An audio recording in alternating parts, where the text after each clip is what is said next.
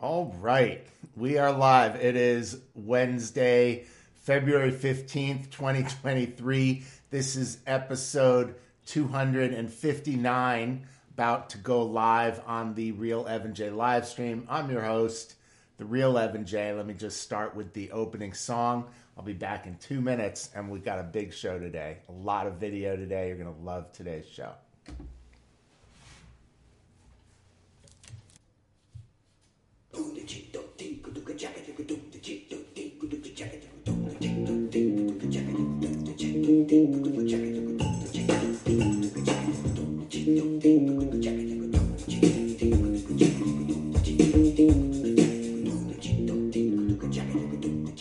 You know, it's been a long time since I had something to say. I told you what was going on, then I went away. Now it's been about a year, so I'm coming back to remind y'all what's going on here. Everything I said turned out to be true. All the lies in the media, the gaslighting you. There never really was a real pandemic, or there would have been people pushing wheelbarrows. Dead people in the streets, piled up to here. Dropping dead faster than we could conceive. Bodies piled up like the Spanish flu, but it wasn't like that, because they're lying to you. It's time to be awakening. Alright. It's a great awakening. Turns out there were no more deaths in 2020 than in previous years, counting all the other causes. They just moved the deaths from all the other columns, like flu and pneumonia. You know what they called them? They call them COVID deaths. They inflated the numbers to make us all afraid. Separate your families to make us feel sad. Isolate the children to make them feel bad. Terrify them, then deny them basic human dignities they rely on. Human touch, smiling face, fresh air to breathe, a wide open space. Slap a mask on your little kid's face. Staph infection all over the place. Why can't people see the fear they're in? This shit is straight up Luciferian. Shit.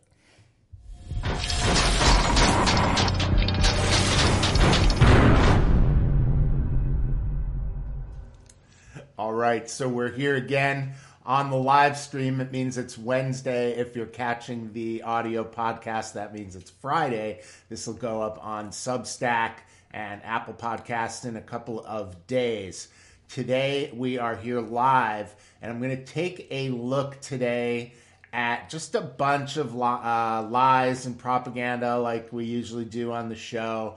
And then we're going to have a lot of fun in the back half of the show, taking on a new conspiracy theory that is time to poke under the hood and start to look around. I've done an episode on this issue before. We're going to deal with it again today. It is none other than the flat earth conspiracy, the round earth theory. We're going to look at a bunch of fun stuff today on that, okay? Because I'm getting tired of just covering all of the end of the world news. Now, we're going to start with the World Economic Forum and the World Government Summit, which is going on now, or just going on the last couple days. We've got video from Elon Musk talking about technology and Twitter and the future of humanity.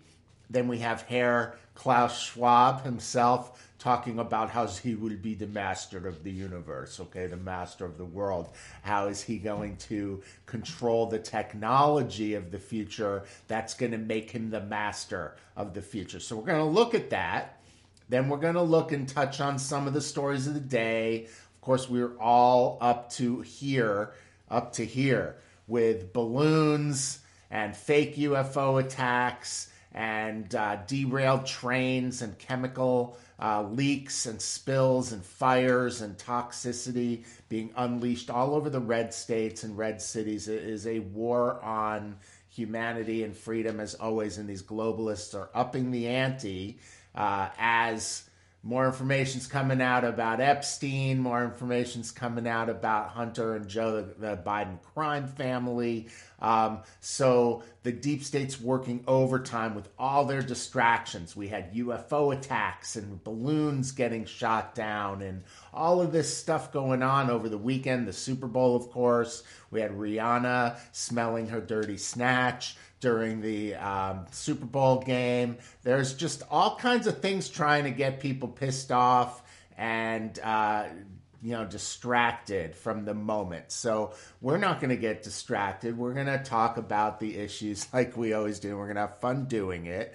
Let me say hi to, we got Lisa and BG in on the Getter chat. And let me see, why aren't I seeing any chat? Oh, I see. I've got to resize the windows. So if you're watching this on, or if you're listening to the podcast, every week I have to resize the chat windows for Getter and make sure everybody can get seen on the screen. So BG and Lisa are here. Welcome to the show, you guys. Big hugs to you from afar. And I hope you guys are having a great week so far. We have so much video today, 18, 19, maybe 20 video clips. I don't have a lot of time to dilly-dally today. I want to get right into it with you and get right into the content because we have so much to cover. So what I want to start with today is 3 short clips from the World Government Summit with Elon Musk talking about his vision of Twitter, of free speech, of the future of the world, and that's going to lead into Klaus Schwab's statements and all of that stuff. And let's see, we got Jane in the house. What's going on? You're going to Oxford on Saturday in the UK to protest against the smart cities. I'm glad that you talked about that, Jane. I have one video in my long playlist today on 15-minute cities. And as I was just tweaking the control room, getting ready for today's show, I was looking at all the videos that I was going to be showing you guys, and I wanted to show that 15-minute city video. And I was thinking, where's that going to fit? It's not exactly in with everywhere. So since you mentioned it, Jane, I'm so grateful. I'm going to start with that. I'm going to start with this short video from Twitter of a guy exposing what these 15-minute cities are. Now, if we're here in America and some other places, it might seem really far out there, like it's still in the realm of they're going to try to do that one day. But the thing is, if you listen to Jane over in England and what they're doing in Oxford, they're already rolled out the 15-minute cities. And I think in Canada, they're starting to try and do this too. So that means that already there are these test markets where they're rolling out these things. And if people don't protest and we don't shut this down, it's going to roll out to all the Western cities and we're going to be done with freedom. Okay, so let's take a look at this video right now, and then we'll do the other videos in the other order. This is great. This is what 15-minute cities are starting to look like to the first people who are having them implemented where they live. Month or so. How about this one? People counting. You want to take a deep dive into your dystopian future under the digital surveillance state. It's right here. This little board here tells you how many times people have come through the park. Essentially, it tells you how many unconnected Wi-Fi devices there are in. So that would be everyone's phone. This is telling you how many people are in the park at the moment. So once again, imagine a lockdown scenario, another emergency, another COVID outbreak or monkeypox or, whatever you like, you name it, we'll make it up. 6 devices in this park at the moment. That's down 50% for normal. Your local government, your state government, your federal government might want it to be none. And this will tell you, these sensors up in this light, the Wi-Fi connections, they're all interlocked. There will be facial recognition cameras in there. So, don't think you're just going to leave your phone at home. The cameras will pick you up in future. All seems very innocuous, but the reality here is what we are seeing is the very real and very, very, in my view, concerning future for how we go. These areas are all going to be geofenced, and there's going to be more data about you out there and what you do per day. And I hear people saying, I've got no problem with any of this, I don't do anything wrong. Well, that all depends on whether or not your government has the same viewpoint as you. And we've seen this played out in the last 18 months through the COVID period. I've got to tell you, I don't like this at all. Looks pretty innocuous, but to me, there's a bigger, badder future that comes with it. Make sure you're thinking about this, make sure you're talking to your friends about it, and make sure you're telling your politicians that you don't want a social credit style system like currently rolling out over in China with the CCP. We don't want to go anywhere near this. I have a bad feeling this is where we're headed. Okay, so if you're not familiar, if you're watching or listening, and you're not familiar with whether these 15-minute cities, we covered this a few weeks ago. And Jane's saying the 15-minute cities that will lead to the smart cities. So a 15-minute city is everything. Imagine concrete barriers going up all around in the place where you live, dividing the city where you live into segments and into zones. And you can only stay within your zone. And if you want to leave your zone, if there's a concrete barrier just a block or something away from you, and you have friends who live a couple blocks away, but they're on the other side of the barrier, you're not going to be allowed to go visit your friends on the other side of the barrier, or you'll have a limited number of allotted passes that you're allowed to do every year. So what they're talking about at the World Economic Forum is you get 100 times a year that you can leave your zone. And if you try to leave your zone more than your allotted times, you're going to get heavily fined. And then, of course, if they bring in the central bank digital currency, which is the social credit system, they won't have to, they can fine you and take the money right out of your bank, right out of your social credit points, which is called central bank digital currency. They call it the digital dollar, but it's really just credit and tokens. Like if you go to the amusement park, and you take $20 of cash and you turn it into $20 of tokens, you can't spend those tokens anywhere but at the arcade, but you can put them in the machines, you can play games with them, you can do contests with them, and that's what central bank digital currency really is. It's going to be useless money that you can only use in their system, and they could turn it on and they could turn it off. And they could tell you that you're not allowed to leave, and they could tell you you're not allowed to drive, or you can't buy any more fuel, or you can't buy any more meat. All right. All of this will go in, and then your 15-minute city will have what they're saying is everything you need at your fingertips. So you can walk from end to end of your zone within 15 minutes, and you'll never have to leave your zone. So they're selling this like, oh, how convenient. What they're really doing is turning the whole planet into a prison planet. You're going to be limited and restricted from being able to do anything that you could do now just with your freedom and your cash and your free will. So beware the 15-minute cities. It is very real. It's rolling out already. That sounded like that guy was in Australia, but they're already rolling out in Oxford, England. So Jane, really looking forward to your report on what's going on this. And if you want to write something or shoot some video on this, that would be fantastic. Send me stuff after the show, and we can look at it next week on the show. So let's go into the main content today.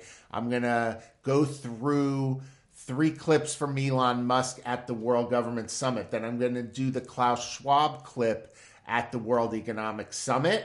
And then we're going to take a breath, and then we're going to have some fun videos to kind of interrupt the pattern there and be able to bring back some life and some fun.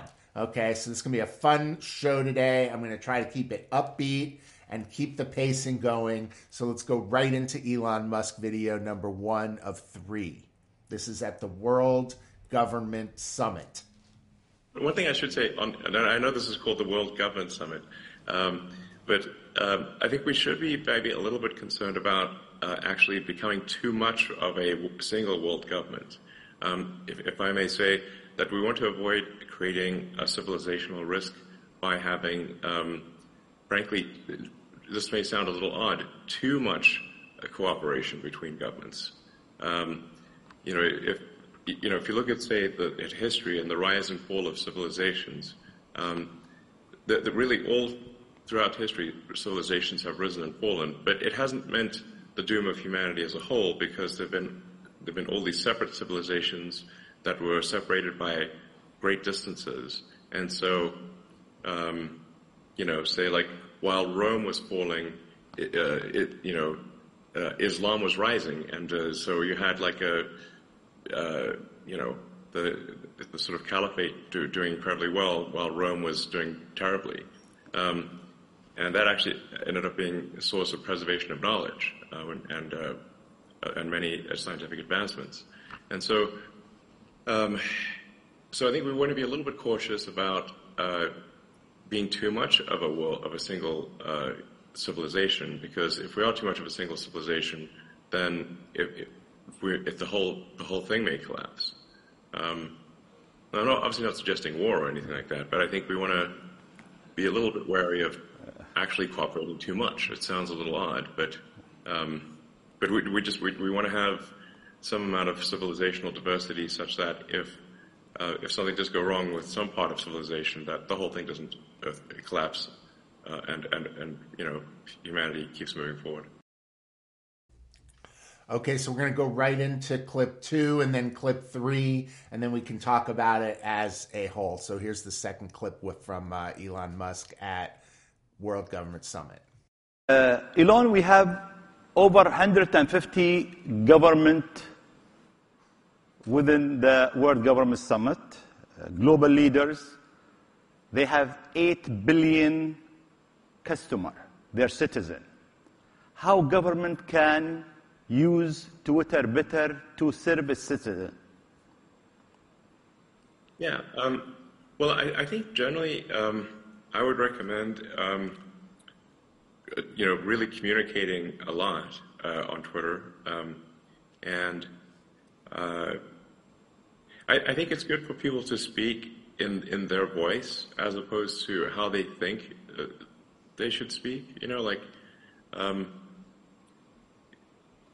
Sometimes people think, well, I should speak in this way that is expected of me, but it ends up sounding, I think, at times somewhat stiff, and not real. If you read a press release from a corporation, it just sounds like propaganda.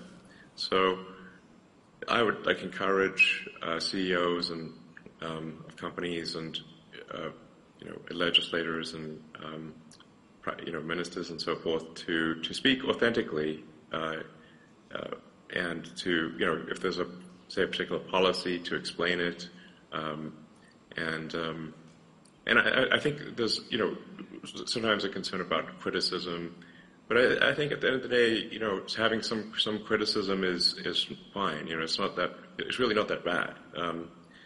I'm constantly attacked on Twitter, frankly.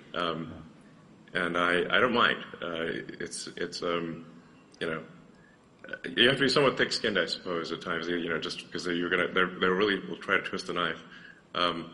But I think just like I said, just as a forum for communication, it's great, and I would just encourage more communication. And like I said, to sort of speak in an authentic voice, like sometimes people will have someone else be their sort of Twitter manager or something like that, and I think people should just do their own tweets. It sounds and like sometimes you make a mistake or something, it's fine, but I think just doing your own tweets, just like you would do your own, you give a talk here, or you would have a meeting at a summit or something. I think that's the way to do it, is to actually do the tweets yourself, and convey the message that you want directly. Okay, so in that mode, he was being asked how can world government leaders better their relationships, better their reputations, and he's basically saying just talk, just be who you are. One thing I will give it to Elon, he's very much himself on Twitter, and people are generally really fake on the internet and on social media, so I think that's good advice. Let's go to clip number 3 here at the World Government Summit of Elon Musk. And notice everyone who's attending this World Government Summit. Just look at the body language and all that stuff of these quote-unquote elitists meeting over there about the future of humanity. And we don't get asked about our opinions, about our feedback, but thankfully people are very vocal about it, and we're going to give them our feedback whether they ask for it or not. So here's Elon number 3. But how do you see Twitter? If we say 5 years down the road, what's your vision for this platform? What should it do? Well, I think I'd like to have this sort of long-term vision for something called X.com from way back in the day, which is kind of like a sort of like an everything app, where it's just maximally useful. It does, payments, it does, so it provides financial services, provides information flow, really anything digital, and also provides secure communications. So that really I think be as useful as possible, as entertaining as possible, and also to be like a source of truth. Like if you want to find out what's going on and what's really going on, then you should be able to go on X, the X app, and find out. So it's a sort of a source of truth and a maximally useful, I guess app is about the wrong word, but system. And Twitter is essentially an accelerant to that sort of maximally useful everything app. Okay, so here he is again talking about X. Elon Musk talking about what he wants to do with Twitter. And he's mentioned this in a couple of different times where he said he wants to make this app called X, and he wants it to be the everything app. And he wants us to do our shopping and our socializing and our town square stuff and our politicking. And he wants it all to be done on the X app, which again, I think that he's about to put out, I think, his plan, too, for the future of humanity. And so I think we need to look at Elon Musk's vision of the future and Klaus Schwab's vision of the future, and not necessarily say we have to choose between one or the other, but it is a good thing that anyone other than the World Economic Forum is coming out with a plan, and Elon's going to come out with his plan. Now, on the other hand, if you read the Bible, which I know a lot of us do, okay, in the book of Revelation and the book of Daniel and other places, it talks about the end times. It talks about how there's going to be a one world government. It talks about how there's going to be a one world currency and the mark of the beast that you have to get, the mark on your forearm or your forehead, and that it's going to, you can't buy, sell, or trade without it. And so when I hear Elon Musk talking about the everything app, where all commerce and banking and communications and all that are going to happen in one technological place, it makes me very nervous, because then he's doing Neuralink, which is plugging man right into the machine through our brain. I mean, there's a lot of this Matrix-like aspect to this. If humanity gets plugged into the machine and merged with machines, it's the end of humanity. In Elon Musk's vision, machine learning and AI intelligence is rapidly expanding so fast that if we don't merge, this is what Elon Musk has said, if we don't merge man with machine, then man's going to get left behind. And the only way to protect man is to merge with the machine and try and control the way that it unfolds in the future and in our future. I personally think that's a horrible idea. I think it's a lure and a trap if it's being said consciously, or if he just hasn't thought it through, which I have a hard time believing. It's just not very prescient, because machines are way faster thinking than humans in a lot of ways. They can do so many more calculations per second. I know the brain is technically possible of doing all these things, but we haven't been able to duplicate and systematize it yet. So running equations through a computer is technically a lot faster than the brain, even though the brain is technically a faster computer, but we don't master that technology yet to be able to use it 100%. Hold on, let me get some comments here. Lisa's asking, hey, Evan, did you see Roger Waters speak to the UN? The reactions were pure gold. No, I didn't see that, Lisa. I know he's done a lot of really controversial stuff. And you're saying Elon makes you nervous too. So let's go from him to, we have so much video today, I got to blow through. Let's go to the Klaus Schwab clip, watch Klaus Schwab. Who doesn't love Klaus Schwab talking about how he wants to be the master of the universe, right? So let's listen to Herr Schwab right now.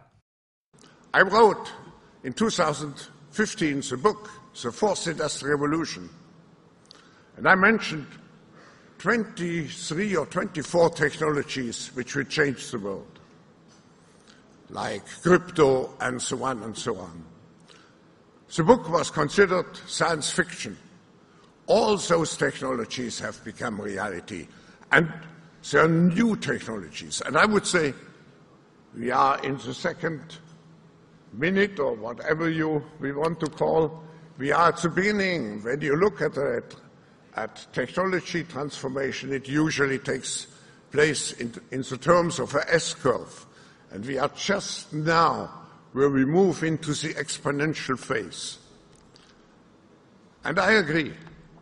Artificial intelligence, but not only artificial intelligence, but also the metaverse, near space technologies, and I could go on and on, synthetic biology. Our life in 10 years from now will be completely different, very much affected, and who masters those technologies in some way will be the master of the world.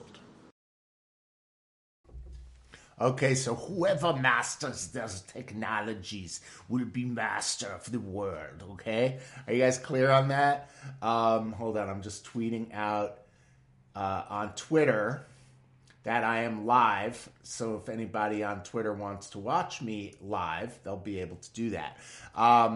So we are live on Twitter at Ninja Blog Secret without an S, Ninja Blog Secret.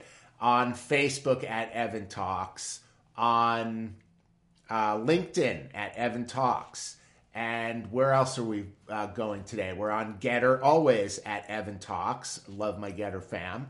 And then, of course, we're on Twitch and DLive. So we've got Jane coming in on DLive. I don't see any Twitch people today. I see BG and Lisa are coming in on Getter, and that's what we got today. So now we've seen Klaus Schwab, we've seen Elon Musk, we've seen all the technocratic elites talking about what they want for our future. And I want to answer them with just some patriotic, testosterone-driven man action, okay? So take a deep breath. Here's what I have to say to Klaus Schwab.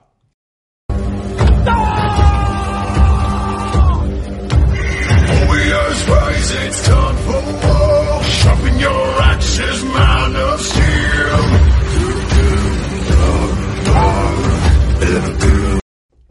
Oh, isn't that great? Isn't that great? So I just want to laugh off this Klaus Schwab situation. That was a guy, if you're listening to the podcast, there was a guy with two big axes standing on a mountain in the snow, and far below, I mean, we're talking like over 20 feet or longer of a drop, is a hole cut into the snow, into the ice, and there's water.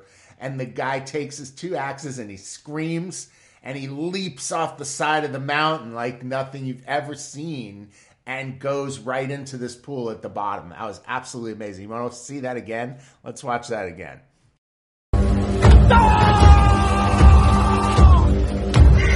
Warriors rise, it's time for war. Sharpen your axes, man of steel.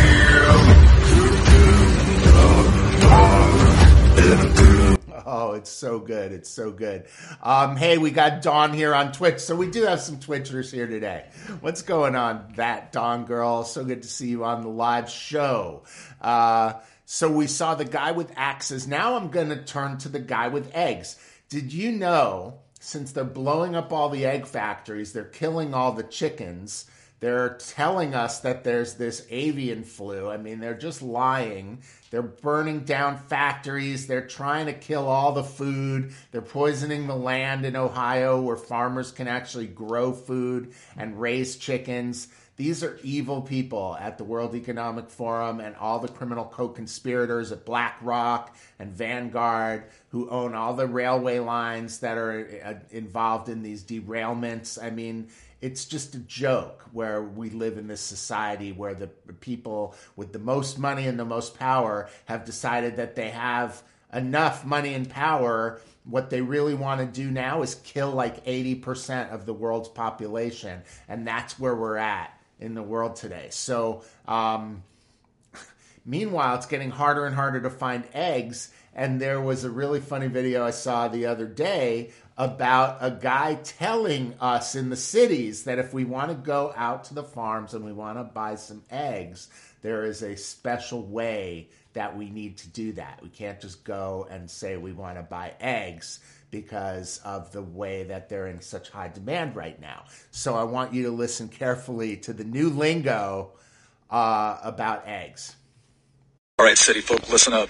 We understand that there are certain items from poultry that have gotten really expensive and you may be looking to buy some on the side, and that's great. We can hook you up, but understand something. You don't go rolling up to the first coop you see in the countryside and just say, I would like to buy a dozen eggs.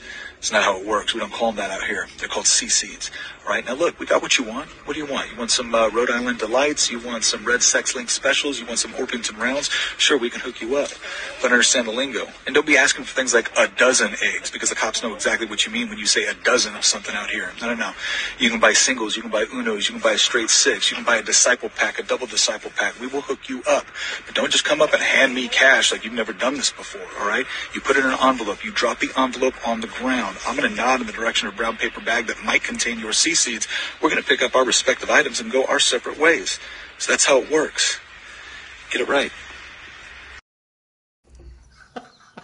Do you guys get that? That just makes me really, really happy.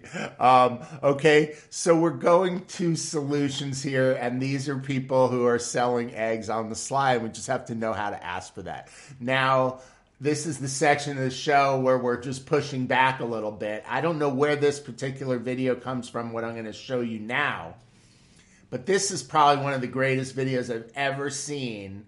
We've seen a lot of videos coming out of like libs of TikTok and other places where we see kids in schools being indoctrinated and being sexualized and perverted. This is a completely different situation where kids are learning about the vaccines in the classroom. And I don't know what classroom this is, but this makes me happy. I would like to see a lot more classrooms with this going on. Check this out. Okay, so now I'm going to ask you the same question with vaccines. What's in a vaccine? Go ahead. Different chemicals. Different chemicals?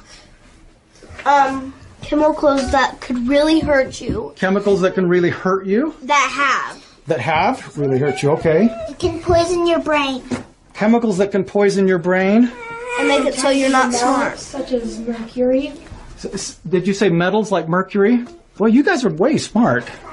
Polysorbate 80. Polysorbate, oh my goodness. We have some very smart kids here. Your body. So polysorbate 80, I wasn't even going to talk about that tonight, but what does polysorbate 80 do? It opens the brain barrier. The blood-brain barrier. So it makes it so chemicals can go into the brain and hurt the brain. Is that right? It can poison your body.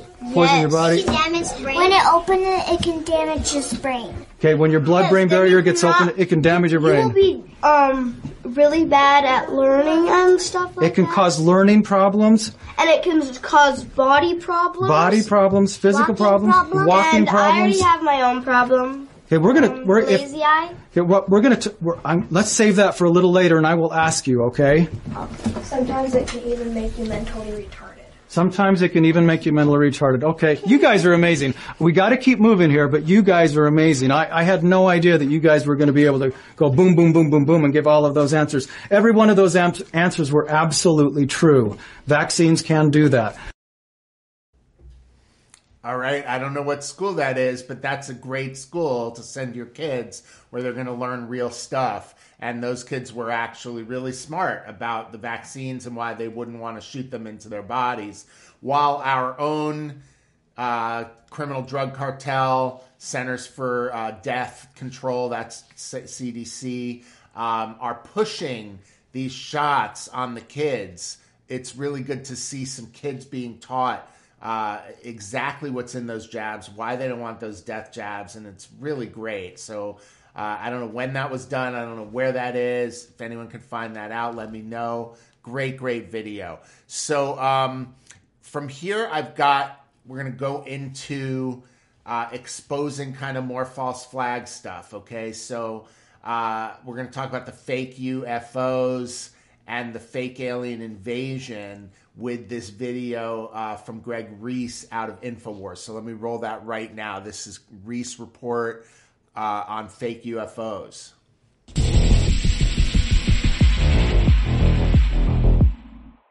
The mind control media has been spotlighting recent reports on UFOs being spotted and even shot down out of the sky. And many suspect it's laying the groundwork for the so-called fake alien invasion that has been reported on now for decades. A false flag event wherein the public is tricked into believing that aliens from outer space are invading the Earth. In his 1991 book, Behold a Pale Horse, William Cooper claimed that secret groups within the U.S. government have designed their own flying saucer technology and are planning to launch a staged alien invasion in order to create a one-world government. What I discovered was amazing. What I discovered, ladies and gentlemen, is that there has been a plan in existence since about 1917, and probably before that, to create an artificial extraterrestrial threat to this Earth in order to create a one-world totalitarian socialist government. Nazi scientist and former head of NASA, Wernher von Braun, reportedly told his assistant, Carol Rosen, that a fake alien invasion will be the final gambit of an ongoing plan to create a one-world government. And we have to prevent the weaponization of space because there is a lie being told to everyone that the weaponization of space is now first being based upon the evil empire, the Russians. There are many enemies, he said, against whom we're going to build this space-based weapon system. The first of whom was the Russians, which was existing at that time. Then there would be terrorists. Then there would be third world countries. Now we call them rogue nations or nations of concern. Then there would be asteroids. And then he would repeat to me over and over. And the last card would be the extraterrestrial threat. The fake alien invasion is only possible if there are advanced technologies being hidden from the public, capable of pulling it off. And there is plenty of evidence supporting this, from the stolen and censored work of Nikola Tesla to that of John Hutchison, and thousands more. According to some sources, these technologies were discovered by back engineering alien spacecraft. But the word alien implies extraterrestrial, not from this Earth. And that's the fake part, because humanity's historical record is replete with non-human species that ruled over mankind as gods. This story is the most prolific story on Earth. The Sumerian texts, officially the oldest written documents we have, describe a non-human species that created a unique species of human via genetic modification. These non-humans then began mating with human women and created a new race of giants. This story is prevalent throughout our entire historical record and is found in practically every religious scripture on Earth. Nearly every culture on this planet claims to have been created by a race of godlike reptilians, most often described as serpent gods or dragons. David Icke has compiled scores of personal accounts describing an interdimensional reptilian-like species that hides in the shadows by shape-shifting and taking possession of a human's body. William Bramley's book, Gods of Eden, provides a comprehensive history of a secret brotherhood that works as an intermediary for a reptilian-like species that has been manipulating mankind for millennia. And in all these ancient accounts, we not only read about these godlike species, we read about their flying ships. In the ancient Vedas, they are called Vimanas.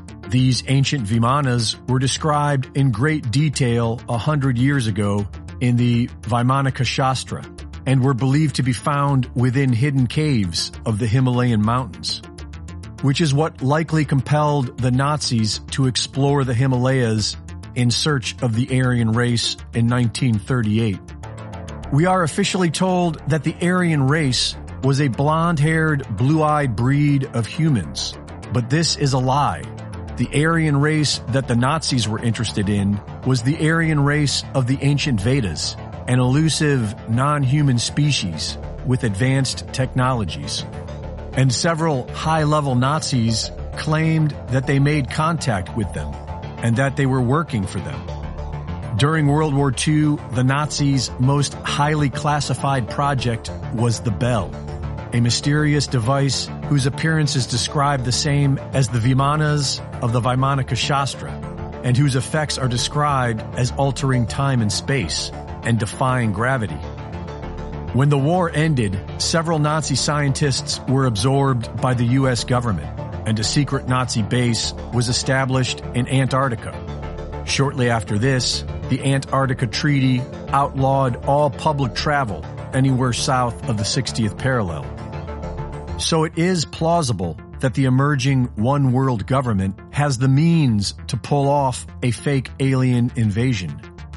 And whatever story it is they are trying to tell us, you can be certain that it's a lie, because that's all the media is good for. Reporting for InfoWars, this is Greg Reese.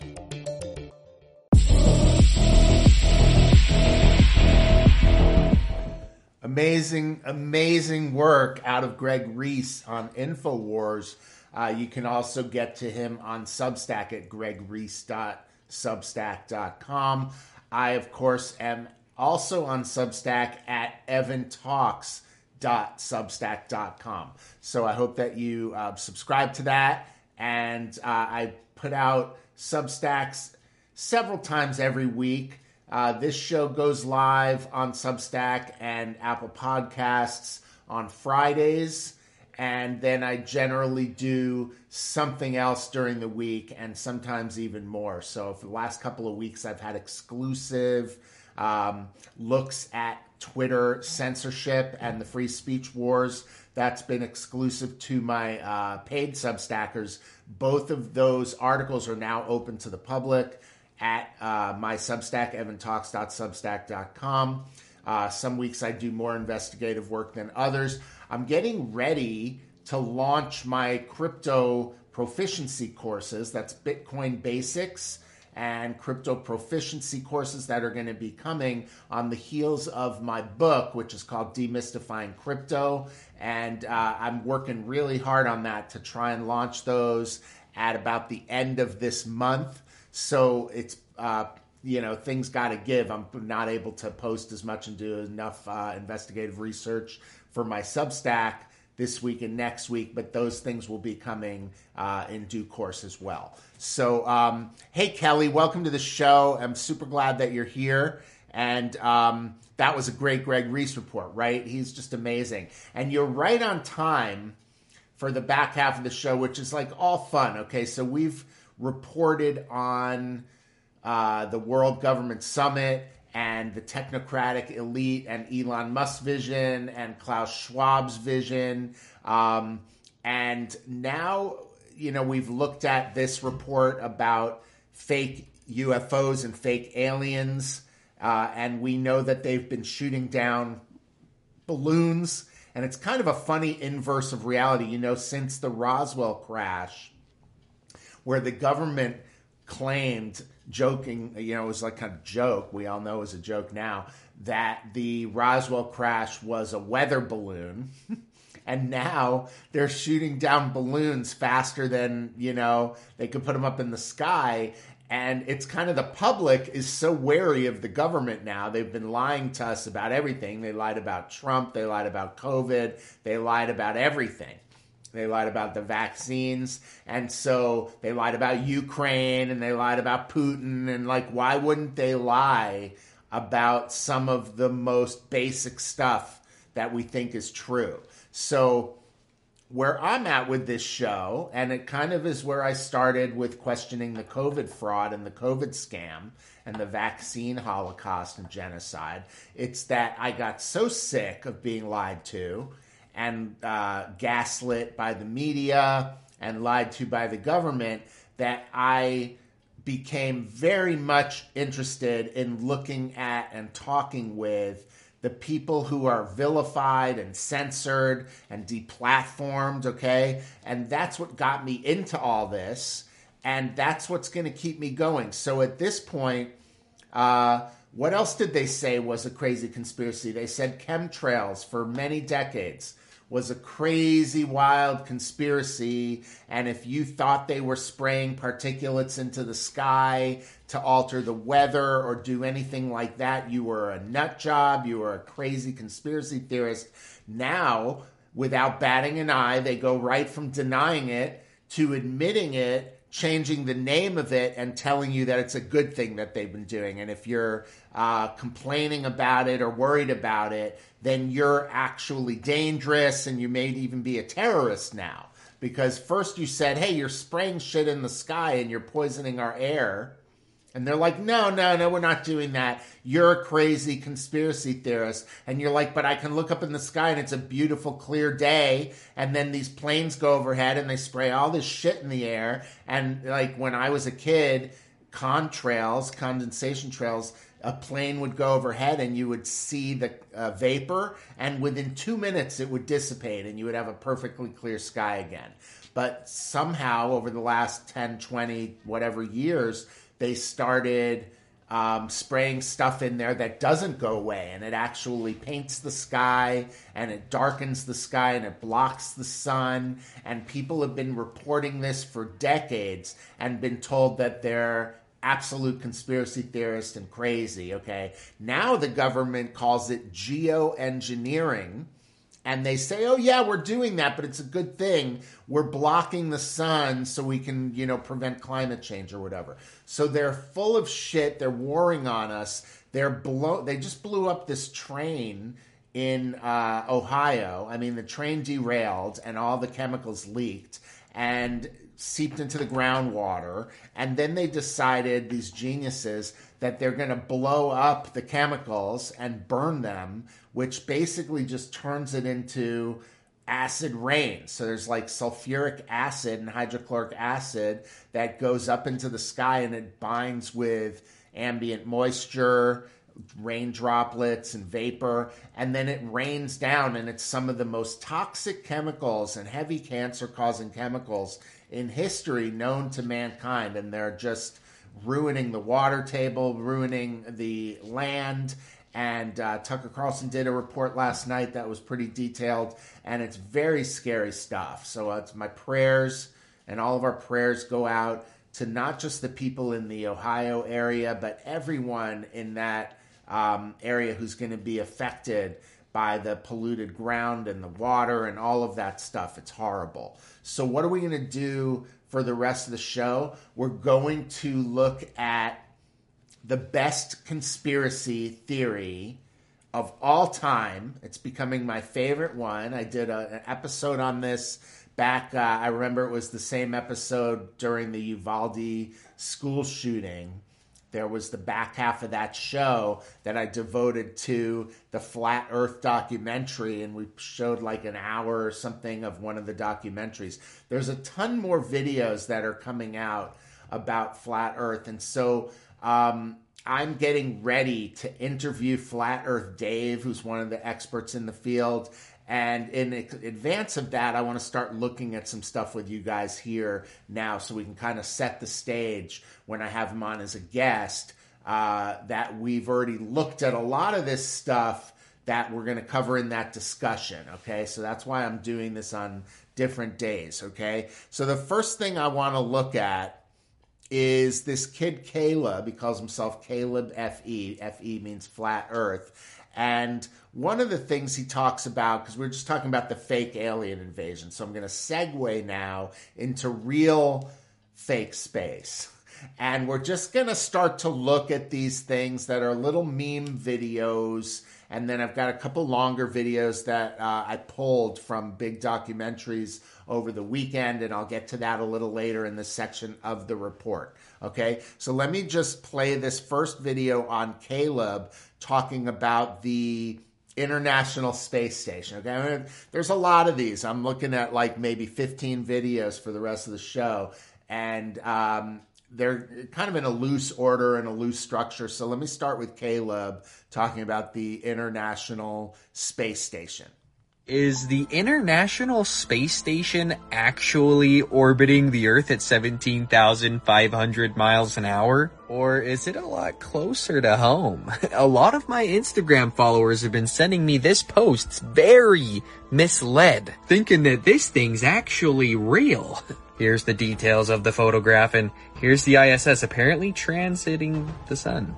So I'm supposed to believe that we can resolve the angular size of this hunk of metal that's 250 miles away from the Earth? Let me put this into perspective. If you weren't aware, the International Space Station is apparently the same dimensions basically as a Boeing plane. The max height of a Boeing plane is about 7.2 miles. Look at the size of the plane. 253 miles. Look at... Like, you guys actually think that we would be able to resolve the angular size of the ISS? Genuinely. Come on. Just like, think about it. And if the International Space Station is actually in space, I thought that space was empty. How is this astronaut's helmet filling with water? NASA alarmed that astronauts' spacesuits keep filling up with water. Starting to think that these guys might be filming this stuff in a pool with a green screen or blue screen. I start trying to connect the dots. NASA, on their website, literally admits that they have an exact replica of the ISS in a pool.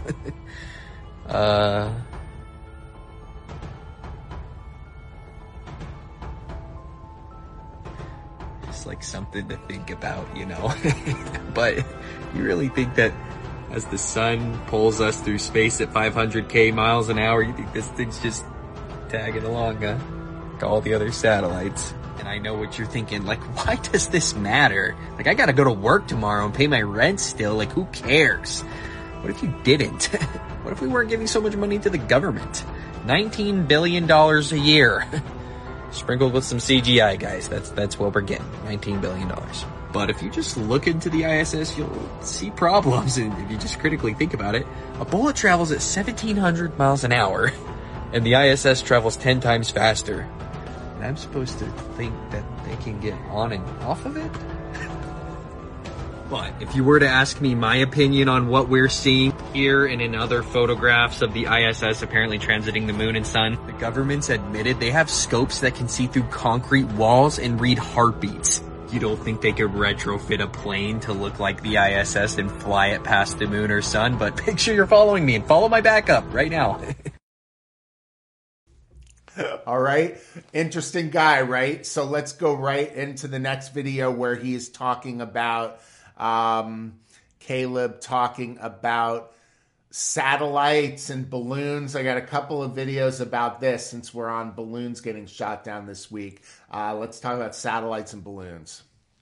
And seriously, the James Webb Telescope is floating 1 million miles away from the sun, around the sun, and it's taking pictures of galaxies quadrillions of miles away as it orbits, like spin.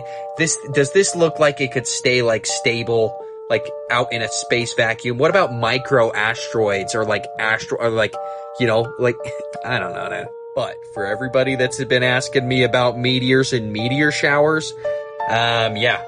Ever gone into your car and seen a cigarette lighter and seen what that does? A bunch of wires when they heat up and really red? they could be dropping these things out of planes with fireworks inside of them, like creating the trail behind it. Who knows, dude, what they have. The advanced technology that they've been hiding from.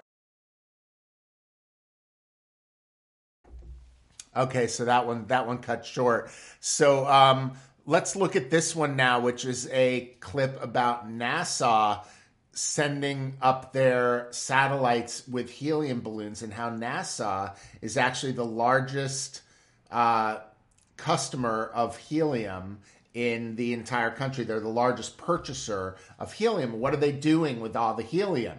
NASA, as far as I know, sets rockets off into space, and they send up satellites and stuff like that. I've never actually seen anything official from NASA where they're actually using helium, and yet they are the largest buyer of helium in the globe.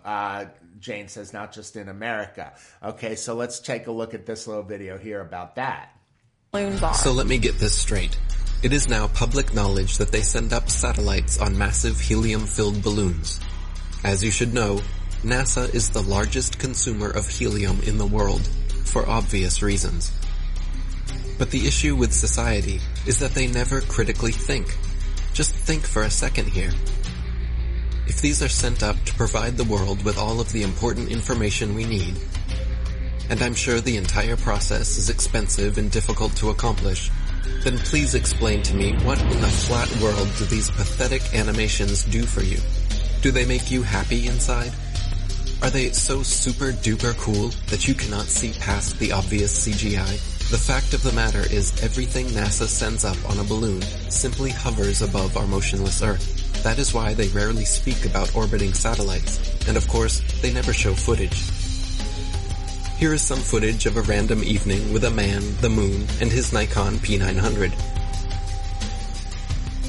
Notice anything floating up there? Forget it, Bart. It's so bright out you can't see anything in the sky except the Fox satellite. Another remarkable fact about NASA's balloon launches is that many are launched from Antarctica. Is it because we cannot travel past certain parallels to witness their launches with our own eyes? What else are they hiding from us over there? It would be nice if someone was allowed to truly explore Antarctica again. It sure has been a while since the last guy. Greetings to you, my young friend. Our very distinguished guest for this evening is Admiral Richard E. Byrd.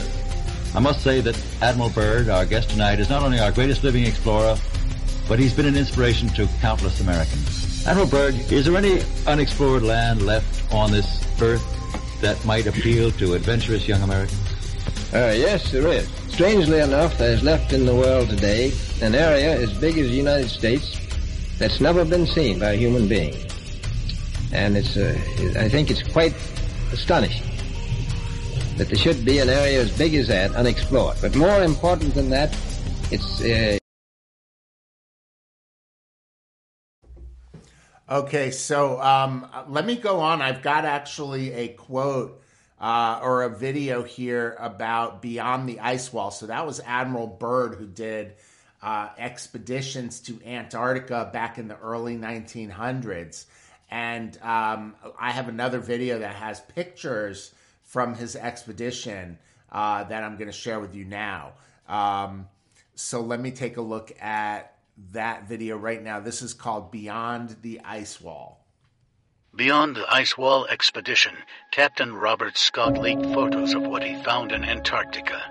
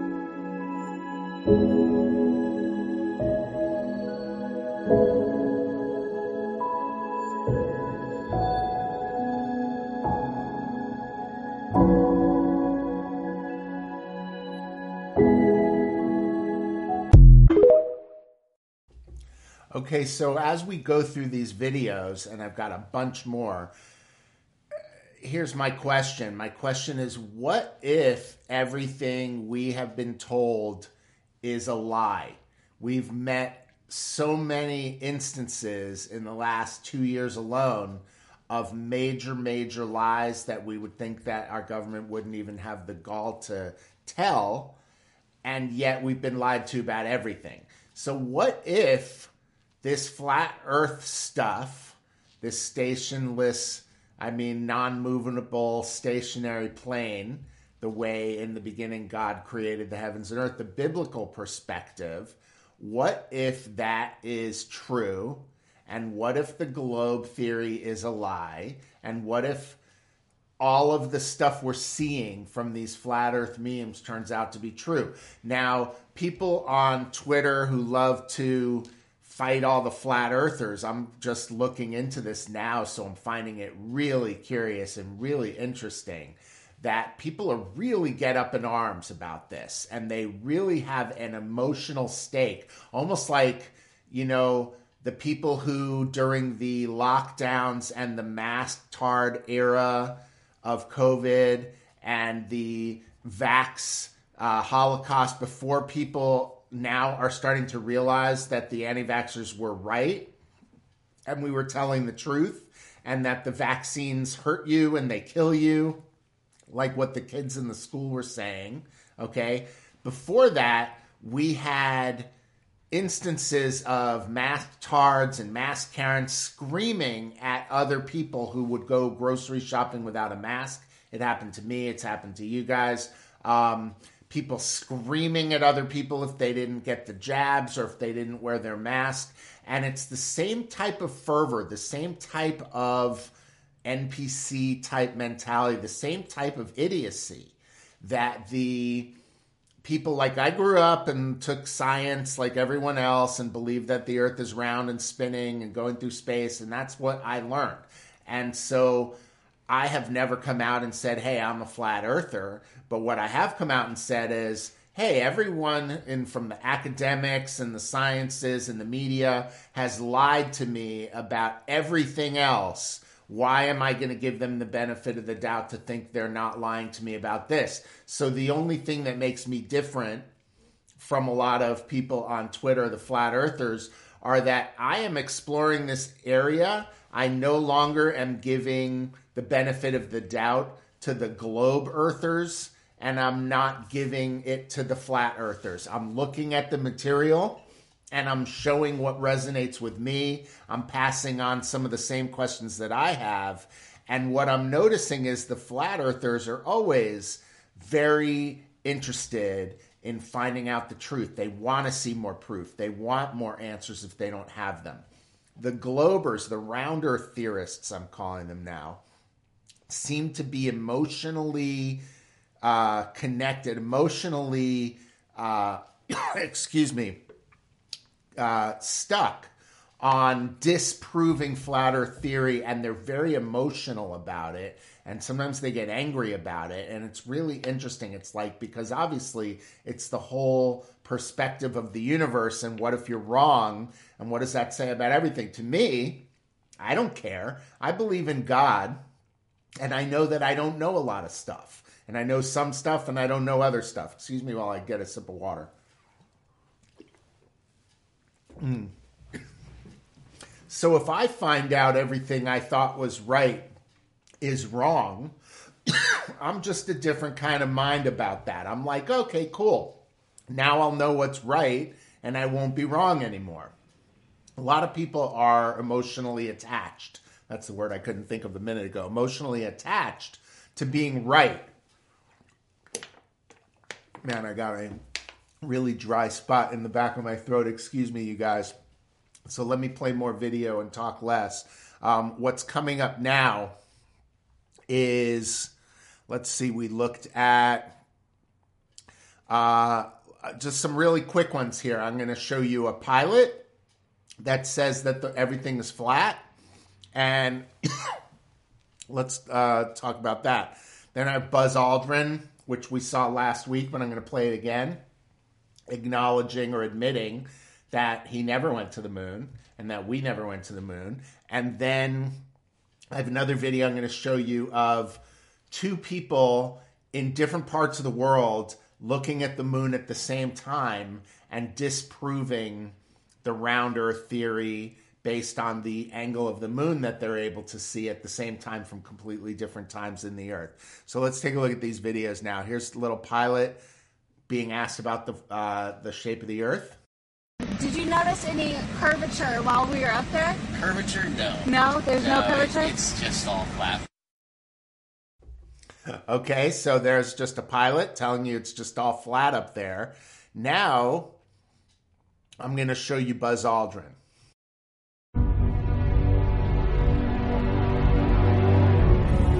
I'll go to the gentleman waving his hand afterwards. What was the scariest moment of the journey? Scariest? It didn't happen. It could have been scary.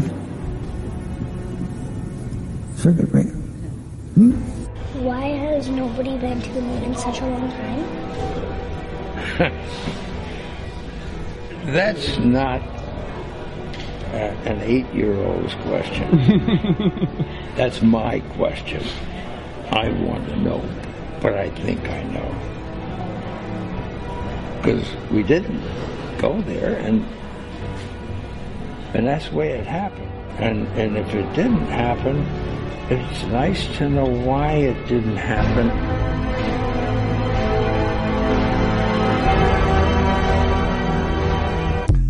Okay, so space does not exist. That's a big can of worms that we're not going to open yet. We'll save that for Flat Earth Dave interview. But let's check out some more videos here that are on point. This, we just saw Buzz saying we never went to the moon. So here's people looking at two moons at the same time and looking at the angle of the moon. I'd like to hear if you have thoughts about this one. Moon at the same time. I'm looking at a daylight moon and he's looking at a nighttime moon at the same time.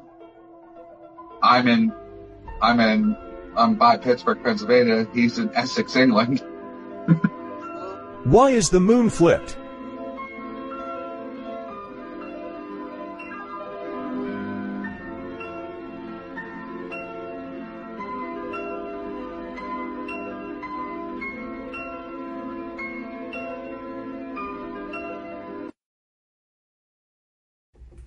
Okay, so there's a lot of pictures, and when we do Flat Earth Dave, we're going to look at some other pictures where people show us pictures of the Earth from space, and they say this is proof this was taken from space, and then you zero in on it, and you can literally see that there's clouds that are just photoshopped and copied and pasted in different parts of the globe. So the globe that we've seen 1 million times that looks like the Earth from space, when you zero in on it and you really look at it, you can totally tell that it's faked. Last week, I actually showed the video of the guy from NASA admitting that he does fake composites and that you have to composite. So it's just the more you dig under the hood of this issue, the more curious questions come up. And it's not like all of the answers come up. A lot of CGI is happening here. So let's now look at this 1965 scientists that basically said that the moon wasn't even a real thing. It was plasma. And this was, check this out. I'm not going to say anything. And that means that if it is proof that the moon is a plasma, then all gravitational theories are out, and a new concept of the cosmos and of its laws has to be evolved. Aren't you being a bit adventurous, though, because you know we're going to be able to test out your theories on the moon fairly soon? Well, not anymore. 11 years ago, of course, it was rather taking a risk. I was considered a lunatic, of course. But by now, the evidence, accumulated evidence, is already so much in my favor that I'm not taking any risks anymore. On the contrary, there is scientific views expressed all over the world now that the moon seems to be of a quite different nature of what was assumed. But the Americans and Russians are thinking of landing men on it. Well, that will never happen. Not on the moon. On Mars, on Venus, on other planets, yes. But the moon is definitely, as I assert, a plasma. Isn't there a slight contradiction? You mentioned the moon and the tides, Mr. Foster, and at the earlier part of the interview you talked about the tides sweeping over the Earth. Well, there is no contradiction there, because once the moon is proven not to be a piece of rock, but something of far less mass, and the gravitational theories are out and discarded, new concepts have to be involved which will show that the lawfulness of nature in the cosmos is identical to that in a hydrogen atom or in atomic processes.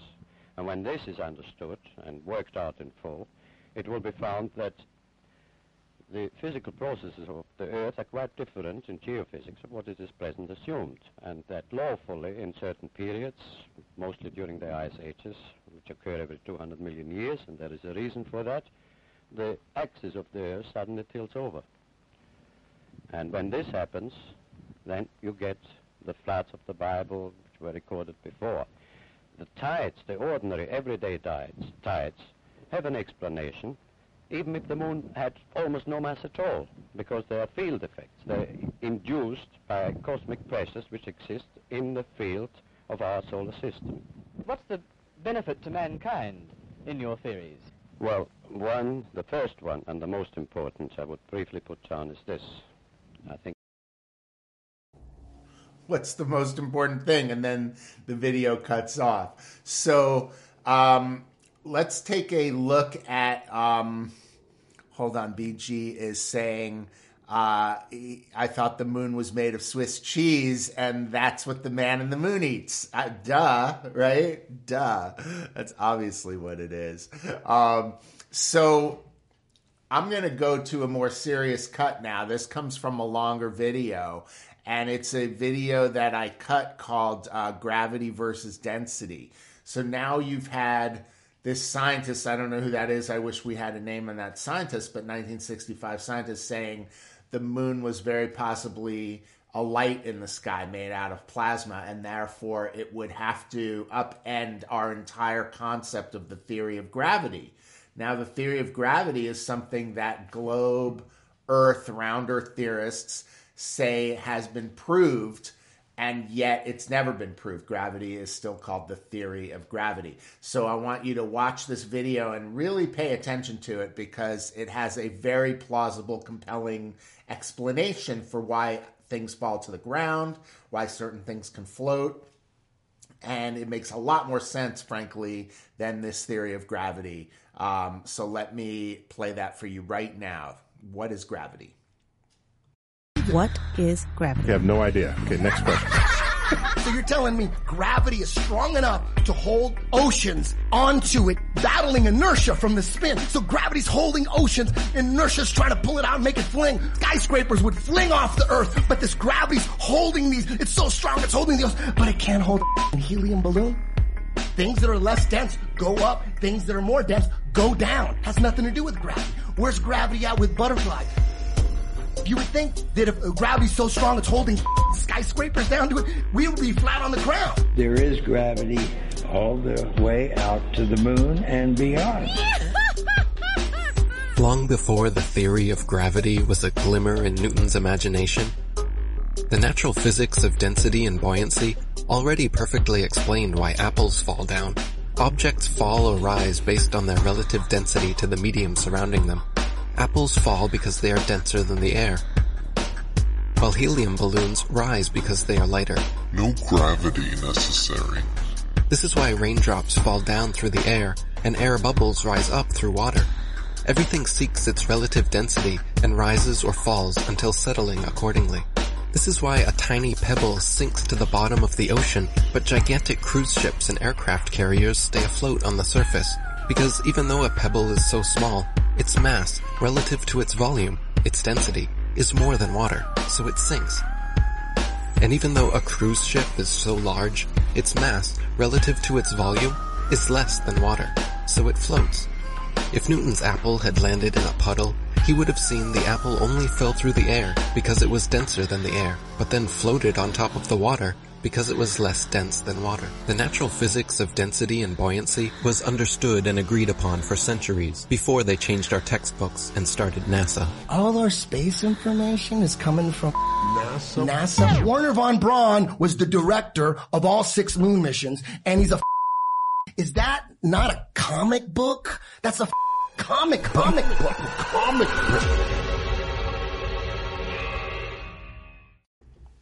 Okay, really good video if you ask me. That comes from a longer documentary called Flatten the Curve. And I think that's what it comes from. There's a bunch of videos my Twitter friends have been giving me over the last few days. And I've just been pulling clips so I can show you on this thing. Really fascinating, right? So Jane says you might be able to find the full video clip of that English professor from 1965 talking about the moon. That would be fantastic if you can. I would appreciate that. So now I have one other longer video. Let me see if I've got a couple of other videos for today, but the next piece I want to show you is another serious piece that I cut, which is from pilots and engineers talking about the shape of the Earth, talking about what it's like to navigate in an airplane going over land, what it's like to take off and land, and what they think about the flat Earth versus the round Earth theory. Okay, so before I start that, actually, let me just show you this one meme right here.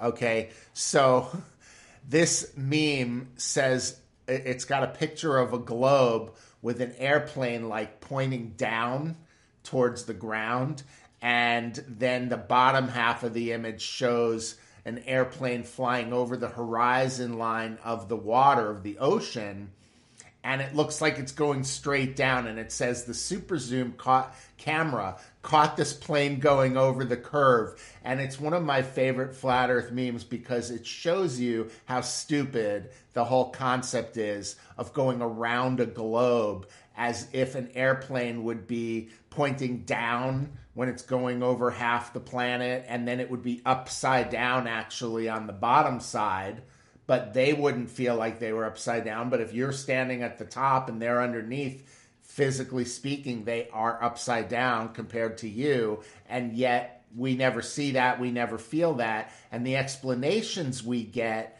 from the globe earthers are insufficient. They're just insufficient.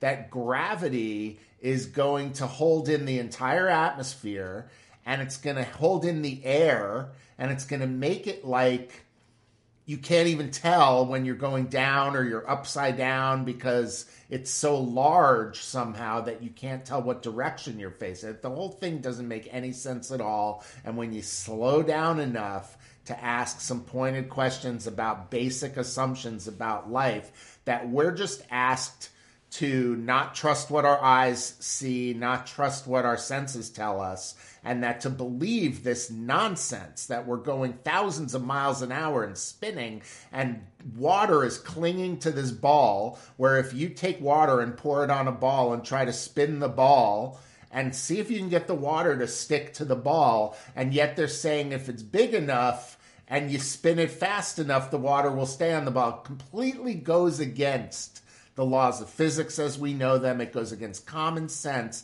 and yet we have been gaslit from birth to believe the most nonsensical shit, so that if you're even going to stop long enough to ask about it, you get the Twitter mob coming on you telling you you're an idiot and you're a flat earther and you're all that. You're like, hey, I haven't decided yet, but you just have to answer me, riddle me this, Batman.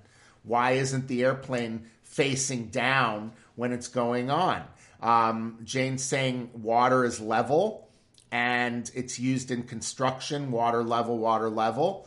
And if you've ever done construction, you know what a level is. It's like this long thing that has a water droplet in it, and you put it down and it shows you where it's level, okay? And we talk about sea level. They don't talk about sea curve. They talk about sea level. Water seeks its own level. I say that all the time here on the show. And now we're talking about actual water. So when you slow it down and you think about it, it doesn't make any sense at all. Now, does that mean that the Earth is flat and not round? Does it mean? I don't know what it means. What it means is water doesn't stick to a ball. Water doesn't curve around an object. Water seeks its own level. Water is always level. And we know this. And that is a ultimate basic law of physics and science.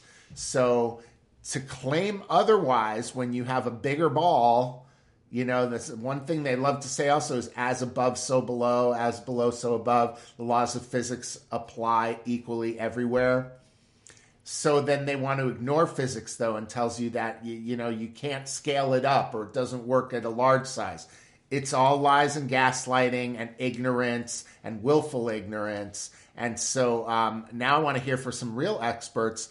These are pilots that are going to talk about how they navigate in the plane using the globe Earth versus the flat Earth theory. Okay, so this is called Flying and the Earth Curvature.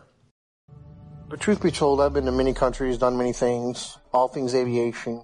I can say with absolute certainty, and I can attest, the plane does not dip nose down to follow the curvature of the Earth, ever.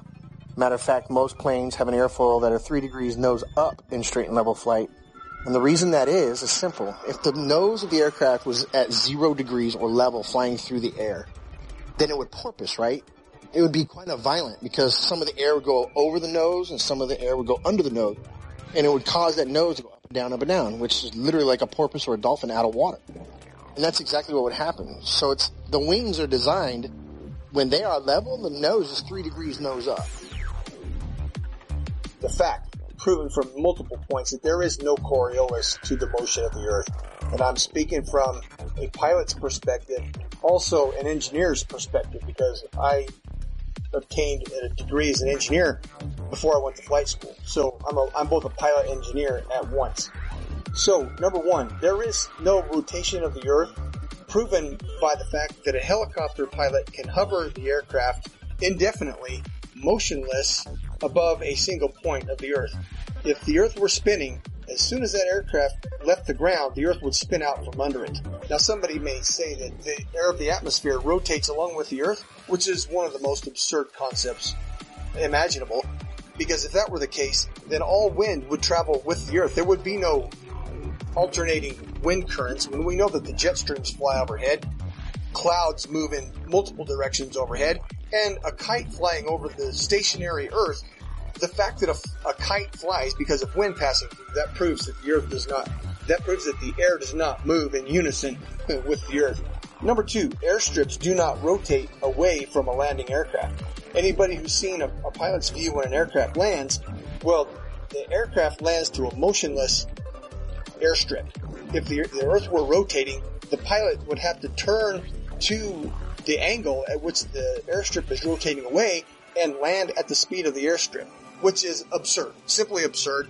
Airstrips do not rotate away from the aircraft, and on an east to west landing strip, if the aircraft is landing to the west, the airstrips do not land moving towards the airplane. That's insanity. Okay, simply stated. If the Earth was a spinning ball, it is virtually impossible for a ship to be moving at 25 to 30 knots on this curved spinning ball while tracking an aircraft that's probably going 300 miles per hour, 50 to 100 miles away. Really, I mean, these like P-3 aircrafts were pretty far and 20,000 feet in the air. It's just virtually impossible. It doesn't make sense. Again, at the time, I wasn't thinking like this, but looking back on the information that I had, I'm like, yeah, there's no way. There's no way that was done on a curved Earth. Okay, so we're just setting the stage here. We are exploring these issues, and we're looking at memes, and we're looking at different stuff. Now, to finish today, before the closing song, the last clip I have for you is very funny, if you ask me. I'm just cracking up watching it over and over again. You might have remembered the movie that keeps getting made into these funny video memes of Hitler. I forget what movie it was, where they have this speech and it's Hitler and it keeps getting translated and people are translating it into fake things that he's having conniptions about. So this one is Hitler and the flat earth conspiracy. Okay. So this is the last video clip of the day before the closing song. Enjoy. This is Hitler freaking out that people are waking up to the fact that the earth is not a globe. Ja, mein Führer, was Sie da sagen, ist ungeheuerlich. Die Generalität ist das Geschmolz des deutschen Volkes. Sie ist ohne Ehre. Sie nennen sich Generale, weil Sie Jahre auf Militärakademien zugebracht haben, nur um zu lernen, wie man Messer und Gabel hält. Jahrelang hat das Militär meine Aktionen nur behindert. Es hat mich jeden nur gegen Widerstand in den Weg gelegt. Ich hätte gut daran getan, von Jahren alle höheren Offiziere liquidieren zu lassen, wie Stalin.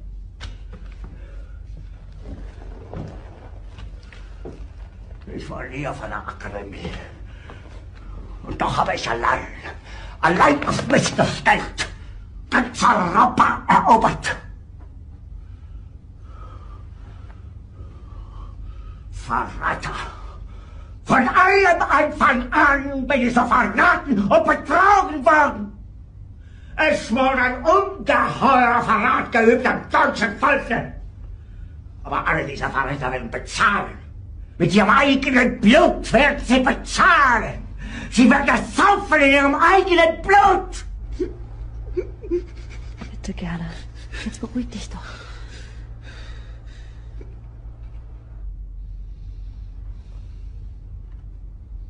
Meine Befehle sind in den Wind gesprochen. Es ist unmöglich, unter diesen Umständen zu führen. Es ist aus.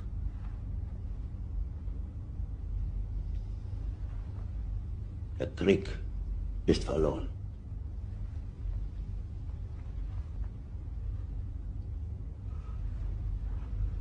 Aber wenn Sie, meine Herren, glauben, dass ich deswegen Berlin verlasse, irren Sie sich gewaltig. Eher jage ich mir eine Kugel durch den Kopf.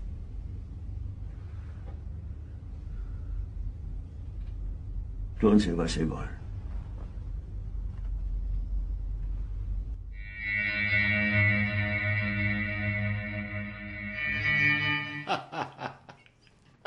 That was so funny, and I realized if you are listening to the podcast version and you don't have the translation for that Hitler clip, when you're on my Substack, you will find a link to watch the video version, and you can just click that link and you can hop on over to my blog where I'll post the replay of today's show, and you can catch that video. It's hilarious.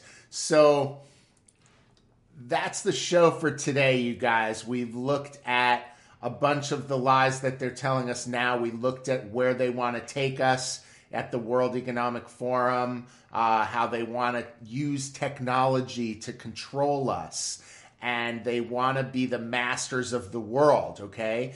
And then from there, we went into just a couple of great feel-good videos of people who are fully alive and awake and pushing back and learning about the real truth and the deadly vaccines and the guy with the axes jumping off the mountain and all of that fun stuff. And then we went into the flat earth stuff, which is questioning now all of the other quote-unquote facts and science that they're telling us that we're not allowed to ask any questions.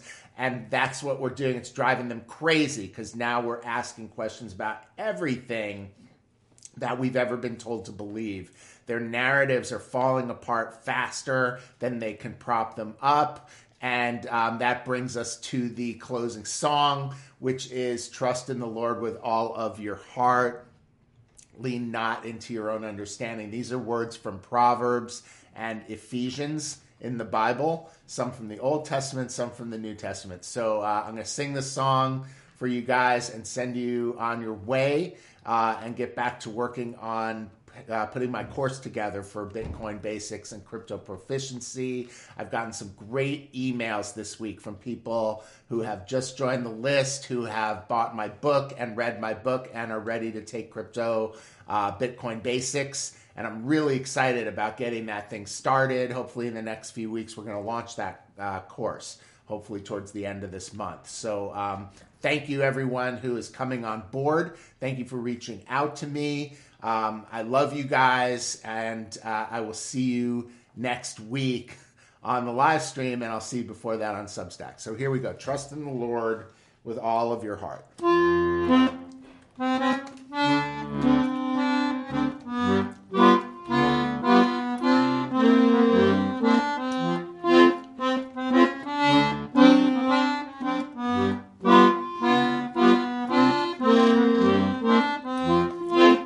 Yourselves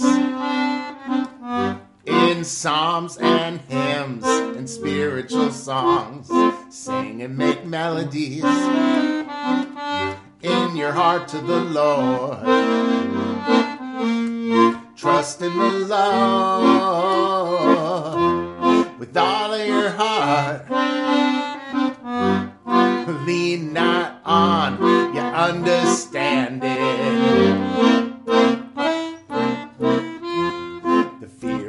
Lord, prolonged days, but the years of the wicked will be shortened away. Trust in the Lord with all of your heart. Lean not on your understanding.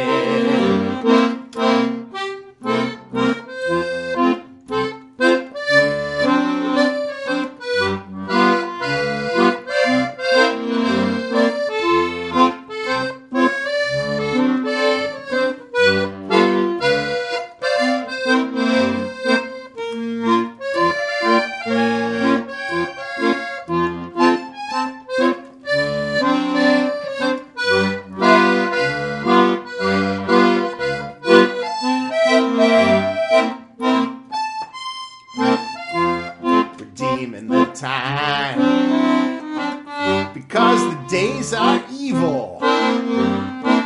Wherefore be not unwise, understanding what the will of the Lord is.